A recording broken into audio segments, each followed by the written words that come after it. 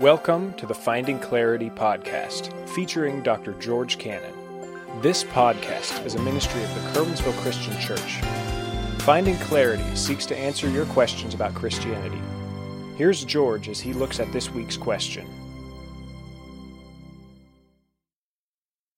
Hi folks, this is George Cannon, and we're going to be bringing you another question today on the Finding Clarity podcast.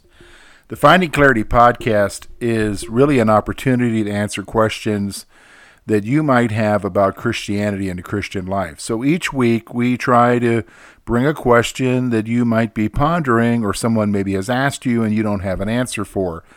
And typically it's the kind of question that you wouldn't normally get answered in a Sunday school or in a morning service by listening to a message.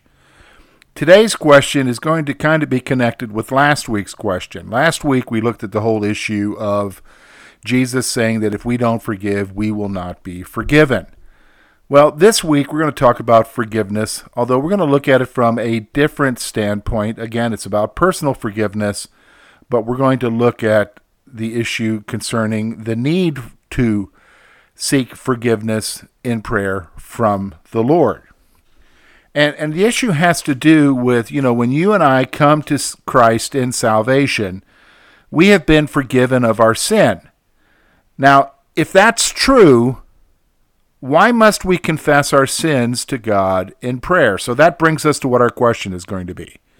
Why ask for forgiveness if we've been forgiven?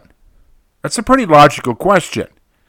One of the basic tenets of the faith is that through Christ we have been forgiven our sins, but we also recognize that we have been commanded to seek forgiveness for our sins in our everyday lives. So why do we need to do that? So here's what we're going to do. We're going to talk about this really from three parts. We're going to look, first of all, the benefit of salvation. So we're going to talk about when you and I were forgiven at salvation. We're going to talk briefly, very briefly, about the confusion. We're going to just kind of examine what that question is. And then we're going to look finally, and wrapping it up, hoping to answer the question, the need for confession. Why do you and I need to ask for forgiveness if we have already been forgiven? So let's look at this together. So let's first of all talk about the benefit of salvation. Now, I'm hoping that everyone who is listening to this already knows and already assumes the reality that we have salvation because of Jesus Christ. And that salvation comes through his sacrifice on the cross. So we're going to talk about the benefit of salvation, probably one of the main benefits of salvation. To be honest with you, it's not the whole issue of heaven later on. That is wonderful in itself, but it's the reality of where we are right now in our relationship with God. So the first thing I want you to notice is this, is that when Jesus died on the cross, he paid the price for our sins.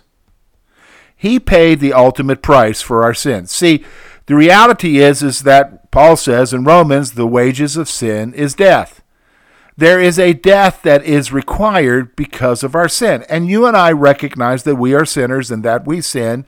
Now, we don't typically think in terms of our sin requiring death, but it does. God requires death for sin. But one took our place and died in our place. And with that death on the cross, we see that the price has been paid for our sins. In fact, that's what's described here in 1 John chapter 2, verse 2. John writes, "And he himself is the propitiation for our sins, and not for ours only, but also for the whole world." He is the propitiation for our sins. Now, that's a big Bible word, big theological word. What does that mean, George? Well, what it means is that he is the wrath satisfier. He is the atoning sacrifice. So when you say that he is the propitiation, he is the one who satisfied God's wrath with his death. So he's the propitiation for our sins. And not just our sins, but for the whole world.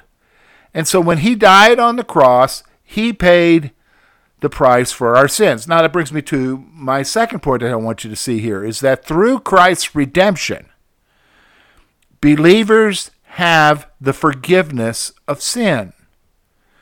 Now, because he paid the price, because he is the propitiation, he redeemed us. He paid the price. That's what it means to redeem, is to purchase, to pay the price for something. So through Christ's death on the cross, he provided us redemption. We were redeemed. And with that, you and I were forgiven of our sin. We received the forgiveness of sin. And that's what Paul is making the point about in Ephesians chapter 1, verses 6 through 8.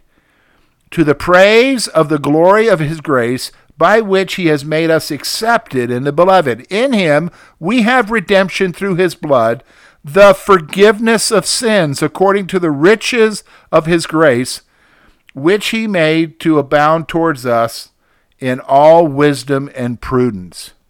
So through that redemption, through the cross, we have the forgiveness of sins.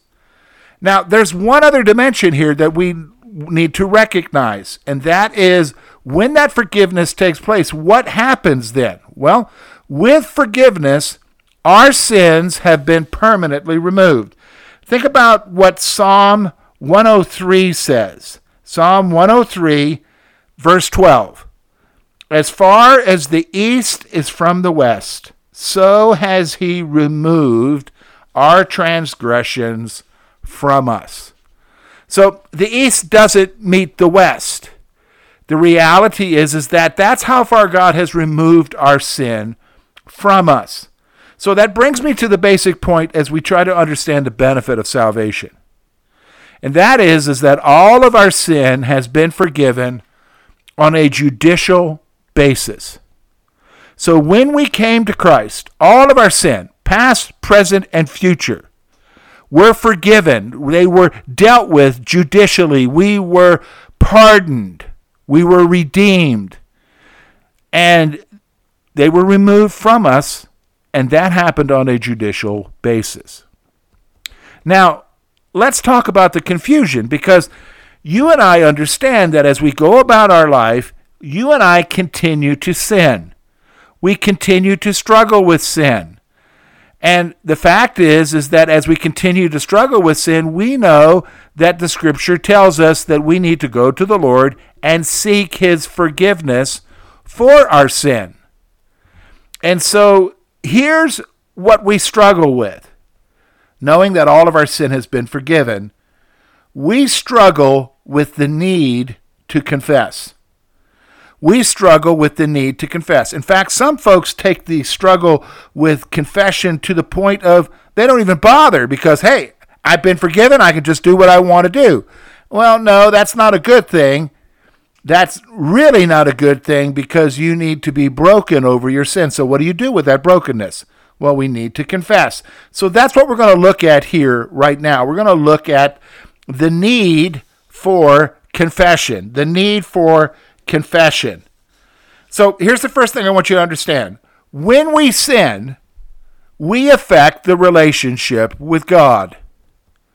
When we sin, so even though we have entered into a relationship and we have been forgiven judicially of our sin, the fact is you and I continue to sin. And when we sin, we affect our relationship with God.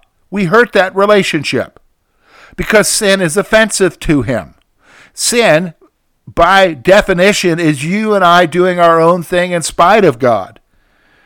So when we sin, it affects our relationship with God. Now, like human relationships, there is a need to restore the fellowship. So in a human relationship, if two people are at odds with each other because someone has offended or done wrong against someone, there has to be a reconciliation. There has to be a mending of the fence. There has to be a restoration of that fellowship. It's the same thing in the relationship with the Lord. Yes, we have been forgiven. But the fact of the matter is that the current status of our relationship is such that our fellowship with God has been broken, and now that needs to be restored. Now, what you and I need to see is the third point here. Christ's sacrifice offers believers the opportunity to restore the fellowship with confession. Christ's sacrifice offers the opportunity for believers to restore the fellowship with creation. Where do we get that from? 1 John 1:9. If we confess our sins, he is faithful and just to forgive us our sins and to cleanse us from all unrighteousness. So we have been given now the opportunity with confession. We have the assurance that when we confess, that relationship is restored because why? Our sins are forgiven and we have been cleansed from all unrighteousness. Now, why do we need to do that? Well, here's the final point that I want to make to you as we look at the need for confession. Confession of sin keeps us from God's discipline and a hindered prayer life. It keeps us from God's discipline and a hindered prayer life. What do you mean God's discipline and a hindered prayer life? Well, the reality is that you and I don't need to fear the reality of being sent to hell. However, because we are in a relationship and he is the heavenly Father, we are his child. When a child goes astray, if there is no repentance, if there's no confession of dealing with it, we are inviting the heavenly Father to discipline us. And so confession gives us the opportunity to keep us from that discipline. In fact, that's the point that Paul makes in 1 Corinthians chapter 11, verses 31 and 32. For if we judge ourselves, we would not be judged. But when we are judged, we are chastened by the Lord, that we may not be condemned with the world. And that's making the point that I was saying to you. You are inviting God's chastening, his punishment in your life, and confession keeps that from happening because you're going to him, acknowledging it, you're turning from it. The other aspect of it is if when we don't go to him and seek forgiveness and make confession, it hinders our prayer life. Psalm 66, verse 18. If I regard iniquity in my heart, the Lord will not hear. God's not going to hear you. Why? The relationship is strained. Okay, so let's wrap this up. When it comes to forgiveness at salvation, you have been judicially forgiven. All of your sins, past, present, and future, have been forgiven on a judicial standpoint. Jesus Christ was the propitiation, the wrath satisfier for our sin. That's the part of salvation. And with that, we entered into a beautiful relationship with the living God. But the reality is that you and I continue to sin each and every day. And with that, we affect that relationship. And with that, we are called to go to him and make confession, to seek forgiveness. Because in seeking forgiveness now, we are dealing with a relational forgiveness. Not a judicial forgiveness, which we have, but a relational forgiveness of making right, reconciling, restoring the relationship with the Heavenly Father because of our sin. And folks, that's why you and I need to ask for forgiveness if we've already been forgiven. Finding Clarity Podcast is really an opportunity to answer questions. So you might be sitting there and you're saying to yourself, well, George, I got a question about this or that. How do I get that to you? Well, if you attend the services here at the Curwensville Christian Church, I would just simply say, come up and talk to me. Mention the question to me or write it down. Well, the reality is always write it down. Get it to me. I'll look about answering it here on the podcast. Or as you write it down, you can just stick it in an offering box here. The men will know where it needs to go and they'll get it to me. You can also contact us through our Facebook page, facebook.com/findingclaritypodcast. Direct message us there or write on our wall. You can do the same on the church's Facebook page, which is facebook.com/Curwensville Christian Church. And again, direct message us, and we'll look at answering your question that you have.